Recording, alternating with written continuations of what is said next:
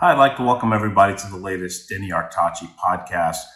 I have to apologize. It's been probably a month or so since my last podcast. I've been traveling, working on some things, and today I thought it was interesting to. I did an interview with Peter Nielsen, who's a chartered financial analyst with Independent Solutions. Peter is an unbelievable. His experience, he has over 30 years working with institutional investors, pension funds, mutual funds, high net worth individuals. And I had to edit it because, he's at such a high level. I wanted to have the message to normal investors that are out there. And I think most economists right now are predicting a soft landing in 2023. They don't see that inflation is going to continue the way it is. Peter definitely sees a lot of opportunity in this interest rate market, as I do. I mean, if you look at the fact that you can buy fixed rates, yielding 3.6% for 2 years, and I think I saw a 3-year fixed rate of 4.30 or something to that effect. That a couple of years ago, that would have been unheard of, even as recently as a year ago. But he thinks there's a lot of opportunity in the market. Peter manages different portfolios for Independent Solutions, and he has a Master of Business from the degree of Simon Fraser University, a Bachelor of Business from Trinity Western University. He sits on a board of Chartered Financial Analysts Society for South Carolina. I mean, I could keep reading his accolades, and he's also an adjunct professor of finance at Anderson University. But we were talking about rates and how things are. And again, I think the consensus is that we should see a soft landing in 2023, but there's certainly some opportunities. So I had to edit it back and forth because when he started going into some of his charts and the micros, he even lost me. But he's a great resource. He has different portfolios with Independent Solutions. He manages a momentum portfolio, which is pretty interesting because it generally uses low-cost ETFs and those type of vehicles that generate momentum. And typically, as something falls out of favor, they get out of the positions and go into cash. This is just one of the things that he does. He partners up with Paul Meeks as well. They have equity income portfolios and preferred dividend types of investments.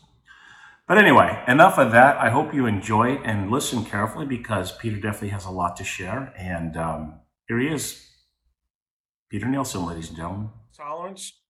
Do you see the stock market continuing to go down? Do you see it leveling off? And what do you think? This is a lot to go on for next year because we obviously have a midterm election, which could affect a lot of things. I think if we see some flipping of the House and possibly the Senate, we may have gridlock, in which case nothing will be solved for the next 2 years, which is typically good for stock markets. But what do you see both the equities market, monetary policy, GDP growth, and the overall economy from now until next year? Okay, well, that's a lot. But look, this year, early in the year, it was made very apparent, and it made a lot of headlines how interest rate sensitive the stock market was. Interest rates, treasury yields would go up, the stock market would go down. And what we did early in the year, or around mid-year, is we regressed interest rates to S&P 500 levels, and the relationship was actually amazingly strong. So you could actually get a pretty good indication of where the S&P 500 was just by looking at the level of interest rates. And we actually had, if you remember, from about mid-June through to the end of July, we actually had a stock market rally.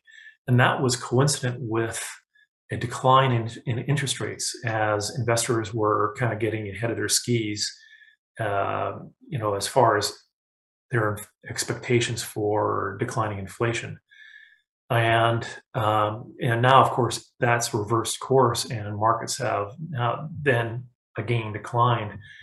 We're still about 5% above where we were at the mid-June low, but interest rates are just higher, and all things being equal, if interest rates continue to climb, we would expect, based on that relationship that we mapped out, we would expect further declines in stock markets. That's what the data is showing us.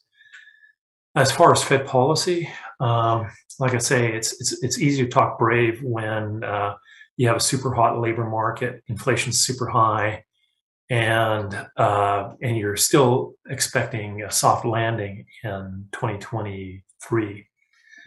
Now, it's a different story when we fast forward a few months as far as what the Fed messages, because if the labor market starts to struggle and inflation's falling, well, number one, falling inflation mitigates the need for super, heavy-handed Fed policy. It just does. The Fed is primarily concerned about inflation. Consensus estimates have inflation falling close to 2% by the end of the year next year. We model something similar, but we realize there's a lot of risk to our model. There's just a lot of stuff you don't know. It's hard to. There was speculation early on that Feds would be very tight. They'd be raising rates and possibly lower them next year as the economy did cool off.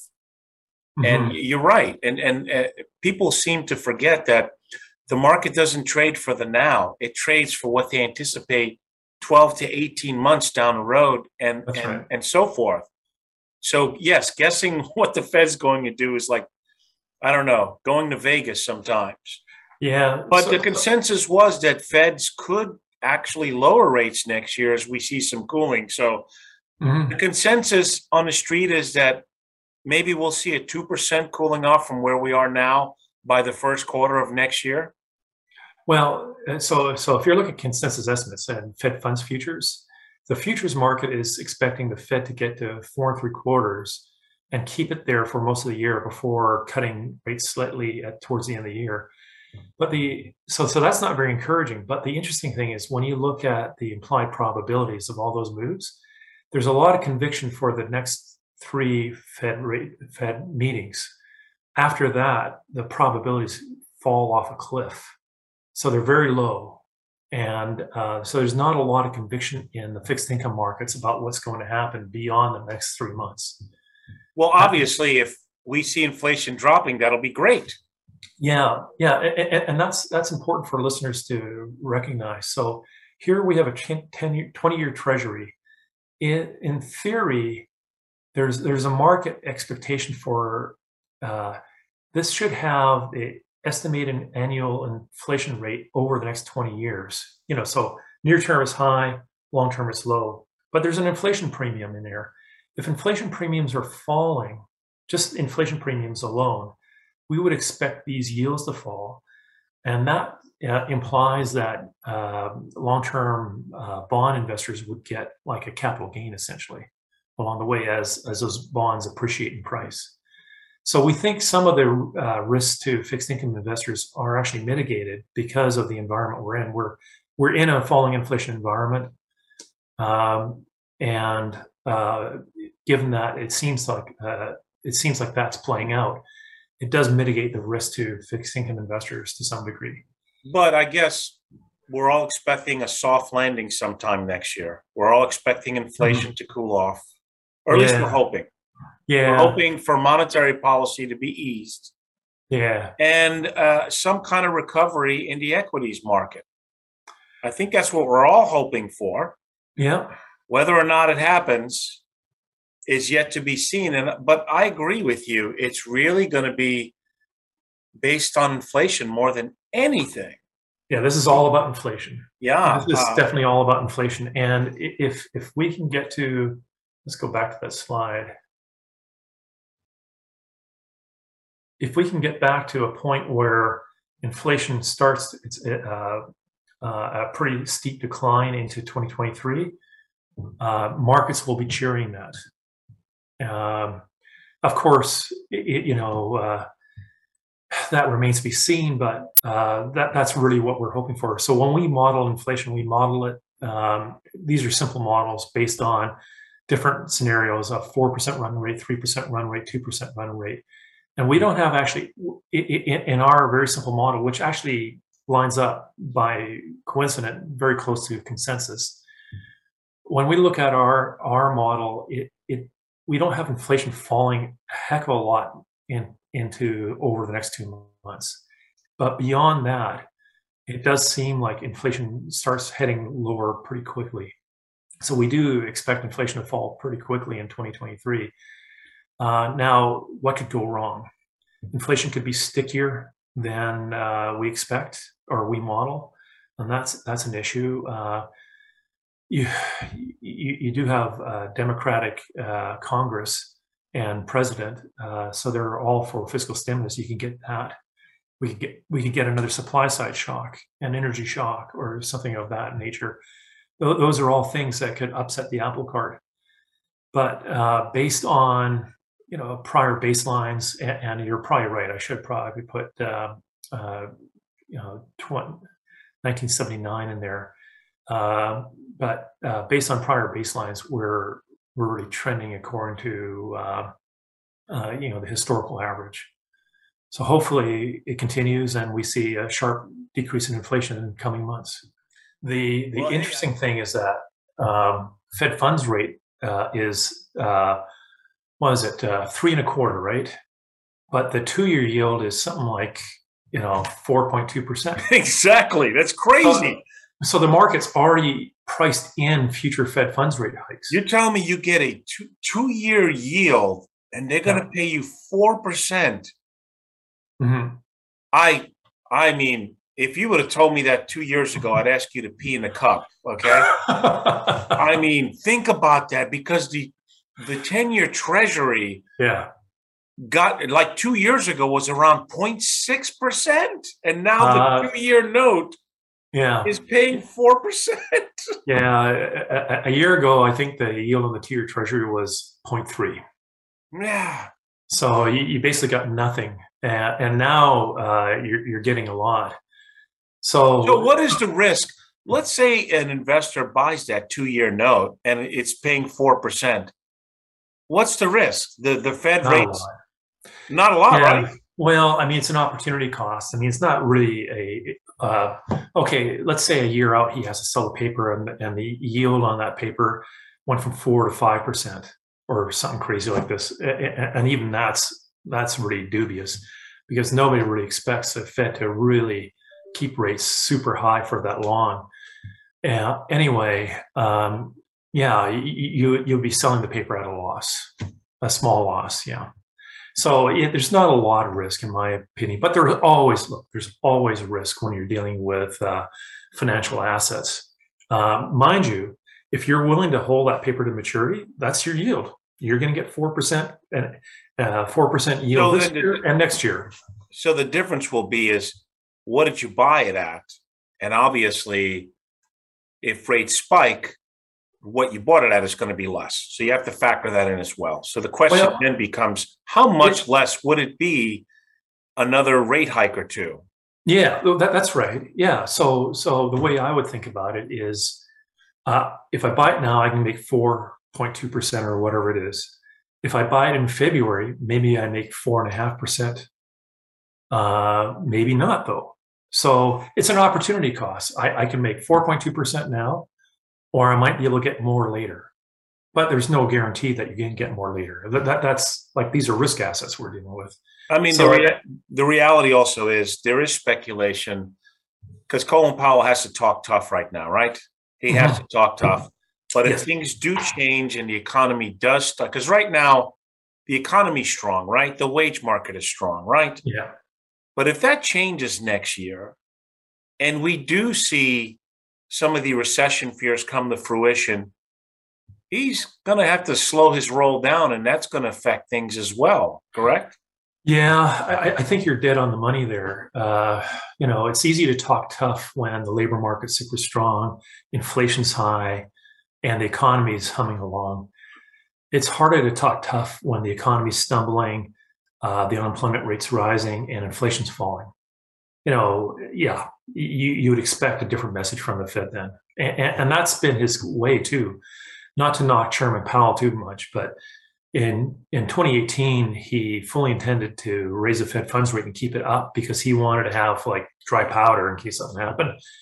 And then, of course, the economy stumbled, markets crashed, and in 2019, he reversed course.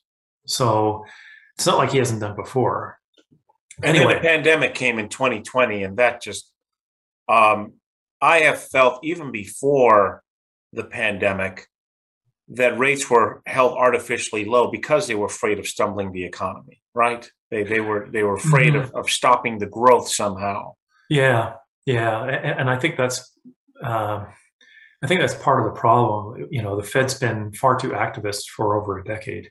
I think it really needs to find that market level of a rate of interest and just try to leave it there as much as conditions allow.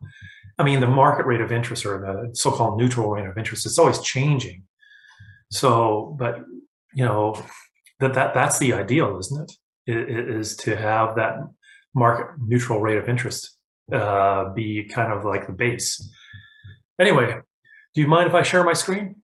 Please do, because I think what a lot of listeners are curious or interested in is, because rates have gone high, now fixed accounts, fixed rates, and even bonds are becoming more attractive for those who are kind of on the fence, sitting on cash, don't want to take the potential 20% further market correction, because I don't think the world's coming to an end, but I certainly don't believe we've hit bottom as of yet. And I know maybe a tenth of what you know from a macro standpoint.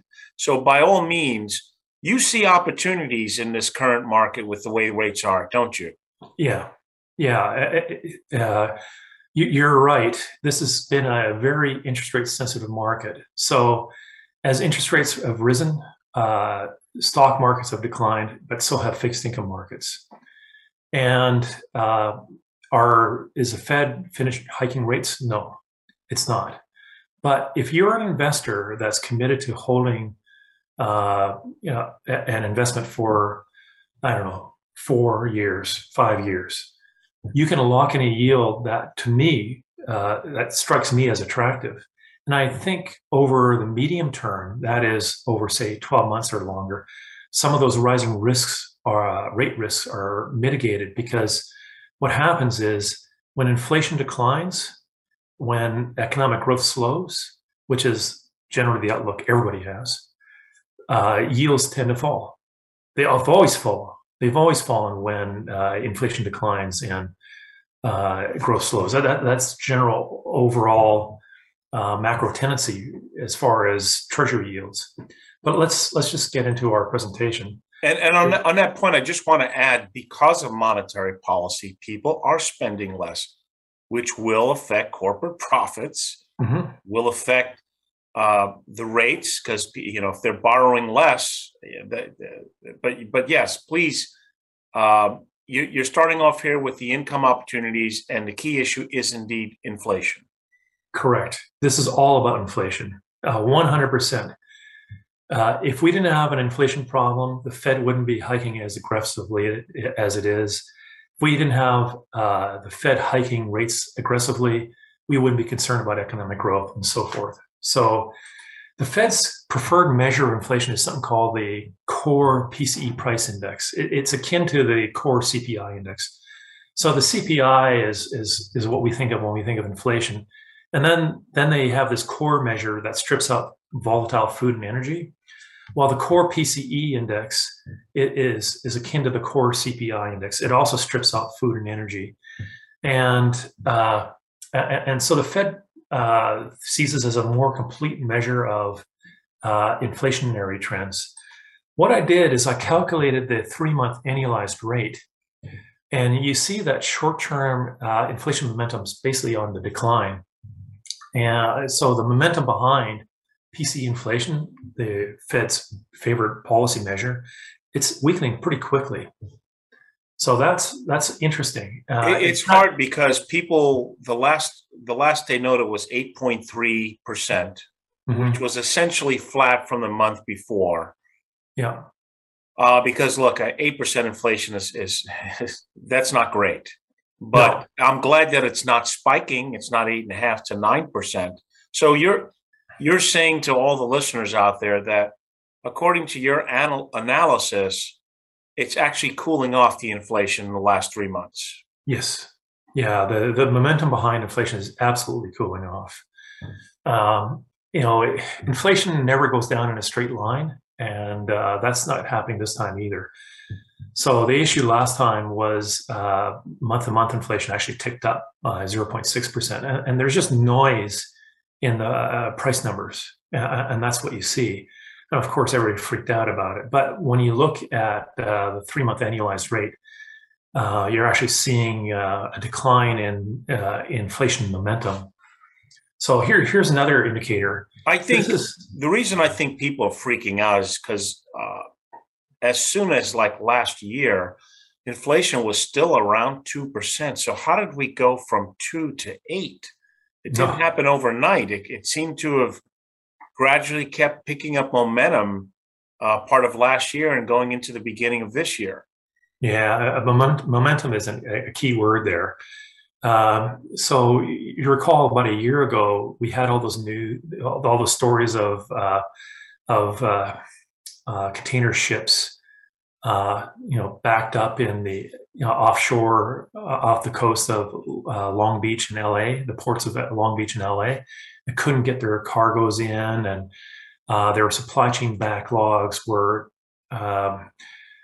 various parts of the manufacturing supply chain couldn't get parts to complete even their intermediate goods, let alone finished goods. So, those stories seem to have been falling by the wayside. We don't hear about supply chain pressures much anymore. It's still elevated. This is a New York Fed supply chain pressure index. It's basically trying to measure supply chain bottlenecks. And you can see, this is to August, and you can see how quickly the supply chain pressures have fallen. Now, they're still high, but they're not nearly as high as they were, say, a year ago. And they're falling quickly. So, supply-driven factors will help pull overall inflation lower. But there's inertia, right? And we've seen that. There's a lot of inertia with inflation. And even though those stories started coming out in the fall of 2021 and into spring of 2022, pardon me, you still saw inflation rise through to June, peak out in June at 9.1% before it started falling. So that's what I'm saying. Yes, within this year particularly, it seemed like inflation was on steroids. Because I think most of last year was still somewhere around 2% officially. 2.5%. Yeah, something like that. In the twos. So now that I never thought that we would say, wow, what a breath of relief. We're only at 8.3% in inflation when it was down for so long. I think part of the problem was some of the bills that they passed and all the stimulus that they were putting out there because of COVID. And that certainly didn't help the inflation part.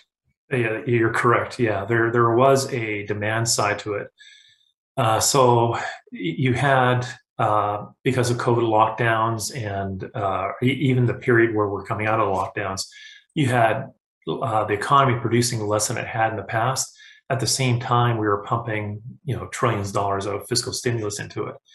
Of course, it's going to have an inflationary impact. But the good news is that fiscal stimulus is wearing off. There's very little of it in the economy. There is some, but there's very little of it relative to what we saw even a year because ago. People have spent it already. That's right. Yeah. That's what it is. I actually know a family that pooled their money together and went out and bought a boat. So they pooled their fiscal stimulus checks together, went out and bought a boat. Anyway, okay. So obviously, like we said earlier, avoid high yields at any cost. It doesn't matter if it looks like a great bargain. It's not going to help you out at this point in the credit cycle or the business cycle. So just looking at Fidelity data for bond yields this morning. So we have yields 1 through 30 years, U.S. Treasury, agency, corporates, munis, and then tax equivalent yields on these munis. So as far as investment positioning, if you're looking just to lock in a yield for a few years, we think there's opportunities. So number one, it's important to note that bond yields actually tend to fall when inflation falls and when economic growth falls. I think we said that earlier. So that mitigates some of the interest rate risk, we think. The second is we would favor, of course, high quality bonds. So US Treasury bonds, high quality investment corporates, and municipal bonds if you're a taxable investor.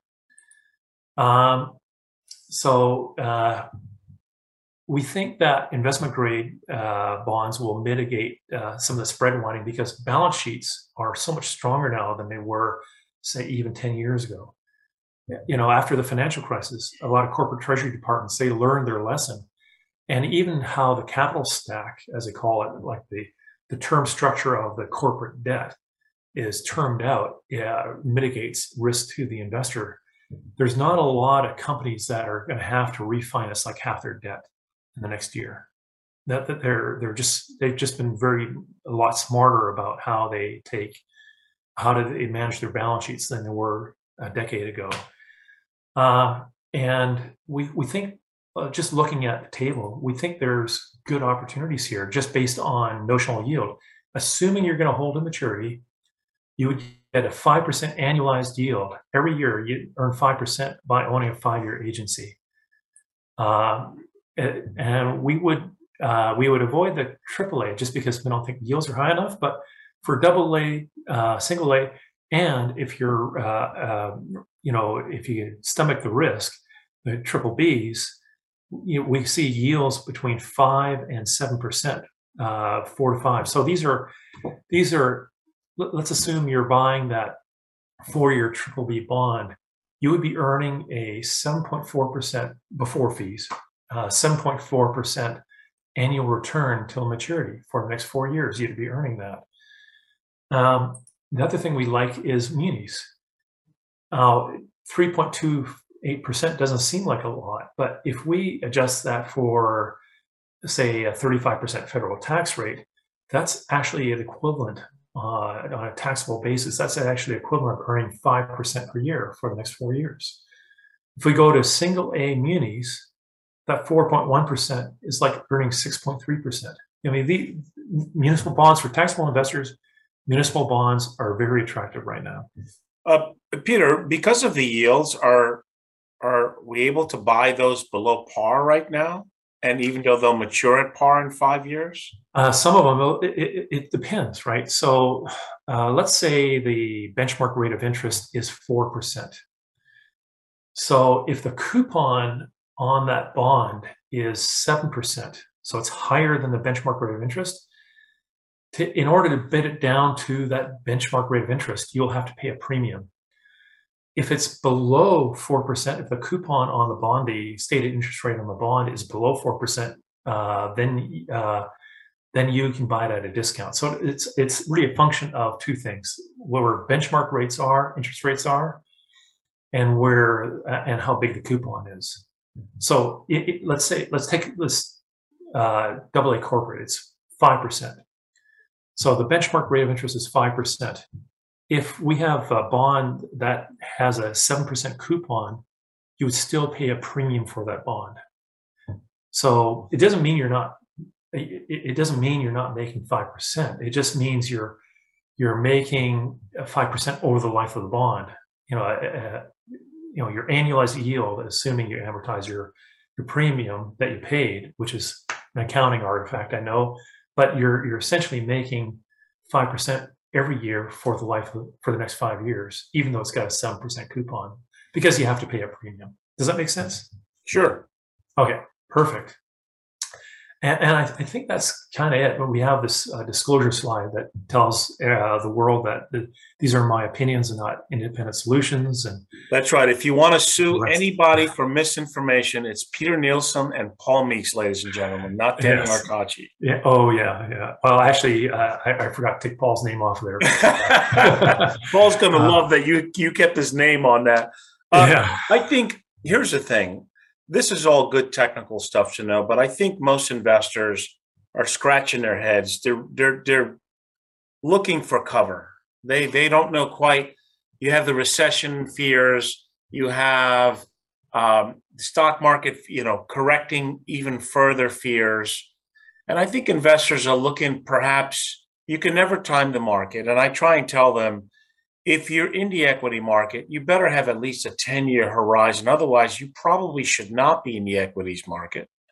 Because at any given decade, we typically have a couple of years that are down. How far down you are is how well you're allocated on your risk tolerance you had. You don't see, going to next year that that we're going to remain in the state that we are now. And hope God, I hope that's true, because if inflation is not under check, we are going to hit the brakes hard. We are going to see a recession and all kinds of bad things, which people forget. We've had such a long bull market. This is typically a natural progression of everything. We can't always have up years. You just don't usually see the Fed as aggressive as it is. So, like, as you're probably aware, the Fed policy hits the economy with a lag, and so they've pushed through big rate hike after big rate hike without really assessing what its impact is. The long-term impact. Yes. Yeah. Like it's really hard, right? So you're the chairman of the Federal Reserve, and you get your economists to forecast what financial conditions in the economy looks like 12 months out, absent any policy decision from you.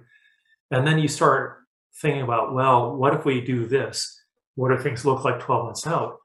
The problem right now, Denny, is the Fed seems a little backward looking. They're really mostly just concerned about what inflation is doing today, rather than what financial ramifications are 12 months out. Probably, Peter, it's probably because it seems overnight we went from 2.5 to where we are. Yeah. Not in a long period of time. We're talking a year. That's exactly it, right? And I see it when I go to the grocery store. Mm-hmm. The package that cost me $5 a year ago is $11 now. Yeah. That is, they can tell me what the rate is all day that they want on a CPI index. But when I go buy things, and that's not just groceries, it's anything you buy, including cars, that's where consumers are seeing a huge hit. And they're just wondering if it's going to continue. So you say that there's been very few times that the Fed's been this aggressive. Truly. I can't even cite a single incident where it's been this aggressive. So even during Volcker's time, he didn't hike rates this fast. Like the percentage change in rates didn't increase this fast. So yeah, it's and when you hear him talk, it's all about we need confirmation that inflation is coming down. These guys have like the world's best economists under one roof. And some of that data I showed you, like that supply chain backlog index, that was a New York Fed that put that together. A lot of their indicators that I use are Federal Reserve indicators, and like everything is pointing to lower inflation. That's what it's pointing to. And yet here, all they're talking about is what inflation is doing today. I have a real problem with that. I don't like being a critic of the Fed because I think a lot of criticisms are misguided. But like this Fed right now, like it just seems cavalier. And well, you mentioned the supply chain issue. They're not talking about it anymore. I can remember about a year ago, it was a serious problem. We had boats and docks. It was a pileup. They couldn't get stuff. So that has been resolved for the most part now? For the most part, it's still an issue, but because that, of course, is going to make prices go through the roof. Yeah. So Ford came out and said, we couldn't manufacture as many cars as we wanted because we didn't have parts. Anyway, when they were pressed, it turned out that one of the parts they didn't have were the little oval badges that said Ford on them. They didn't have enough, those Ford emblems to stick on the cars. I mean, look, That's a good reason to hold up production. I mean, well, you don't want to pump out cars that don't have your name on them, right? But yeah, it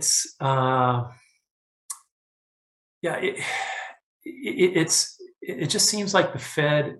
You're right. The supply chain issues are getting better week by week by week. They're still out there, but they're getting better all the time. Are there things that can happen? Like, I guess China could invade Taiwan. Like, I don't know. This war in Ukraine could escalate even further. Yeah, like there are some, and then what happens? But in the grand scheme of things, again, if you look at the fact that we had one of the greatest bull markets, it's not totally out of line that we have a corrective year or two, because nothing goes straight up. I don't know necessarily that we're in a bubble right now like we had in 2008 or we had in 2000. Mm-hmm. But I mean, nothing can keep going straight up. The economy has to slow up eventually. Growth, and I think the monetary policy has caused people to spend less, which I never got how spending money frivolously was great for the economy. Mm-hmm. Where people go into debt and they mortgage their house and oh, that's great, and money's flowing. So people are spending less. They're being more frugal, as well as they should be. And things are slowing down. Now, do we stay this way? I don't think so. I mean, inflation can't keep rearing its ugly head forever.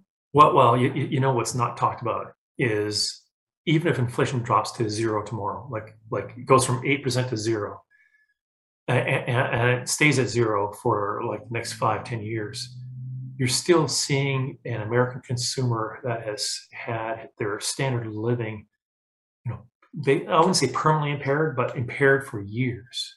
It'll take years of income growth above the rate of inflation to allow the average American to have the same standard of living he had before this all started. People really took it on the chin. And I mean, some people are more susceptible to inflation than others. Like, I work from home, so my inflation rate's probably lower than yours because I don't burn up a lot of fuel every day going to and fro. I shop for groceries twice a week and I play golf once a week. My inflation rate's pretty low. But somebody who's got a long commute, whose wife shops at the grocery store for a large family and so forth, their inflation rate is probably not 8%. Their inflation rate is probably 15%. Absolutely. Absolutely. So it's people have really taken a long-term hit to their standard of living, and it will take years to recover. Yeah. And it happened so quickly, Peter. It did, and nobody talks about it. Political, kings that they don't want to talk about inflation too much because it makes them uncomfortable. It's not very, politically expedient. But honestly, a real leader would say, "Yeah, this is horrible, and we're going to try to set up a situation where we can help America recover from this. It's going to take some time." That would be real leadership. I think the middle class is the one that's taking it on the chin, like you're saying, and you are spot on there.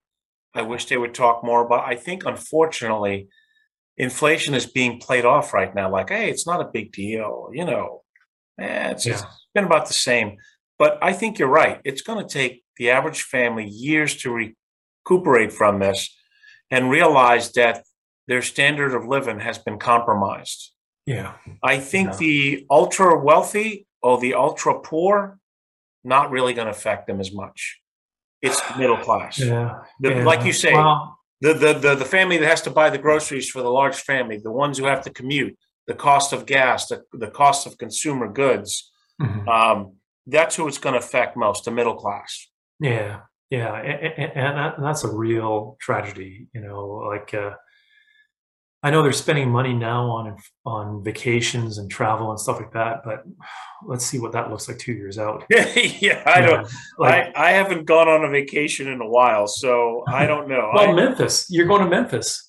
That's not a vacation. That's to compete. I'm going to be working and seeing about, competing and doing something musically. But It's always good to talk about it, and I want to edit this for the consumers and have it on the podcast. Okay. Always great talking to you, my friend. And Yeah. I'm glad I could help. And anyway, good luck with I was thinking, as much as you're considering it work and so forth, like you have to haul your equipment and so forth, and you're your own roadie. You don't have roadies, right? So hauling the drums and amps and all that, that's kind of a hassle. But I don't know. You're still on stage. You're still doing what you love. I know I'm not asking someone to do something that's in their best interest and watch them procrastinate and chase them down. Yes, you're right.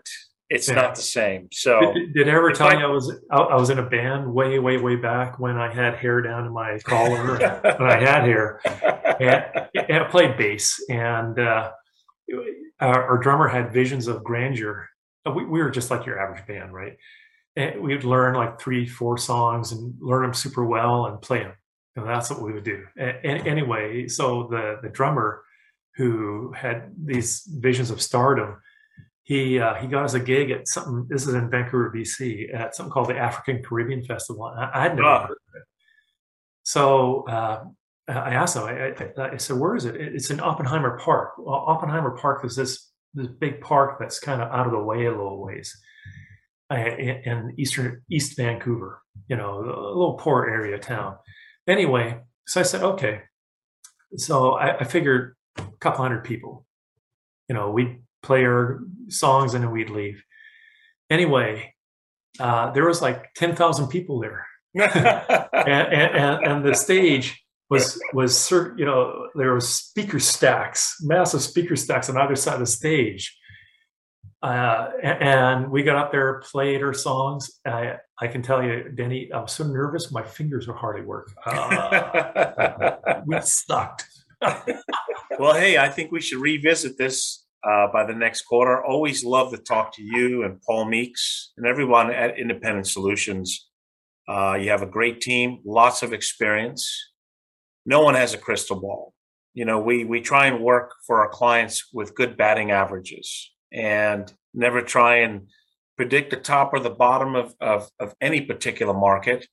And I think it really is a good time for investors to consider maybe some of these fixed income strategies to be part of their portfolio. I wouldn't say give up everything you're doing, but I think there's a lot of people sitting on cash right now that could take advantage of some of these yields.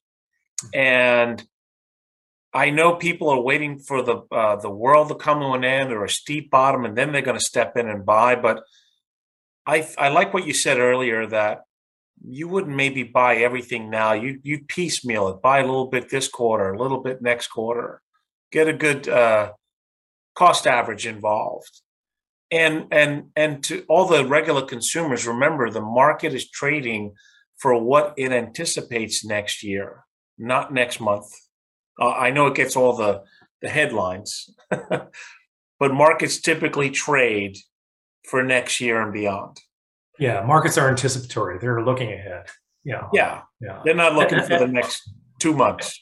And that's the interesting thing. If you look at the market's estimate for the bond market's estimate for what inflation is going to do, the bond market's pricing in about 2.3% inflation. So, I think that's important to point out is the market itself is pricing in lower inflation. It doesn't mean the market's correct, but it certainly gives credibility to some of the forecasts we're seeing out there. And if they're wrong, obviously bond portfolios will suffer greatly, because the longer you go out, the principals will be hit hard. If they're factoring in only 2.5% and inflation stays above 6 or 7%, that's a bet that's going to cost them. Mm-hmm. Yeah, that's right. If we get inflation wrong, it upends a lot of things. So that's a risk. But like I say, the bond market itself is forecasting a lower inflation, as are consensus, the economists from big global institutions. So we take some heart in that. Great. So, hey, maybe happy days we'll be here again soon. Always a pleasure, Peter Nielsen. Thank you. And how's the guitar playing coming along? Oh, learn how to play a very nice arrangement of Georgia on My Mind by a nice Swedish composer. Yeah. And just it really captures the bluesy elements of Hoagie Carmichael's original. I love it. See, people don't know that you and Paul Meeks are into music, like I am. And matter of fact, I'm getting ready to compete again to go back to Memphis. This coming Sunday is a competition. I hope I do well, but it's good. It can't just be all about numbers and dollars and cents. No. You'd go crazy. Yeah, there's a beautiful life to be lived. Right? Yes, there is. Always a pleasure, Peter Nielsen. I'll see you next time, and let's see what it looks like in next quarter. Okay. Yeah, sounds like a great idea. All right. Have a good one, my friend. Well, I hope you got something out of it. And of course, if you'd like to know more, the office line is 561-537-5897. 561-537-5897. So it's a great time to get with your professional. Look at what you're doing. Diversify not only in different sectors, but also different buffered strategies, or having some of these fixed indexed or fixed accounts in your portfolio, so you can at least make something on your money while we weather the storms. I don't think that the world's coming to an end, as I've said it, but I'm not quite sure that we've hit the bottom yet. So for those investing for the long term, there's going to be some good buying opportunities as long as you can, stomach the ebbs and flows of the market. As always, thanks for listening to Denny Artachi Show, and make it a great day. And I hope to get back with you soon. Thanks.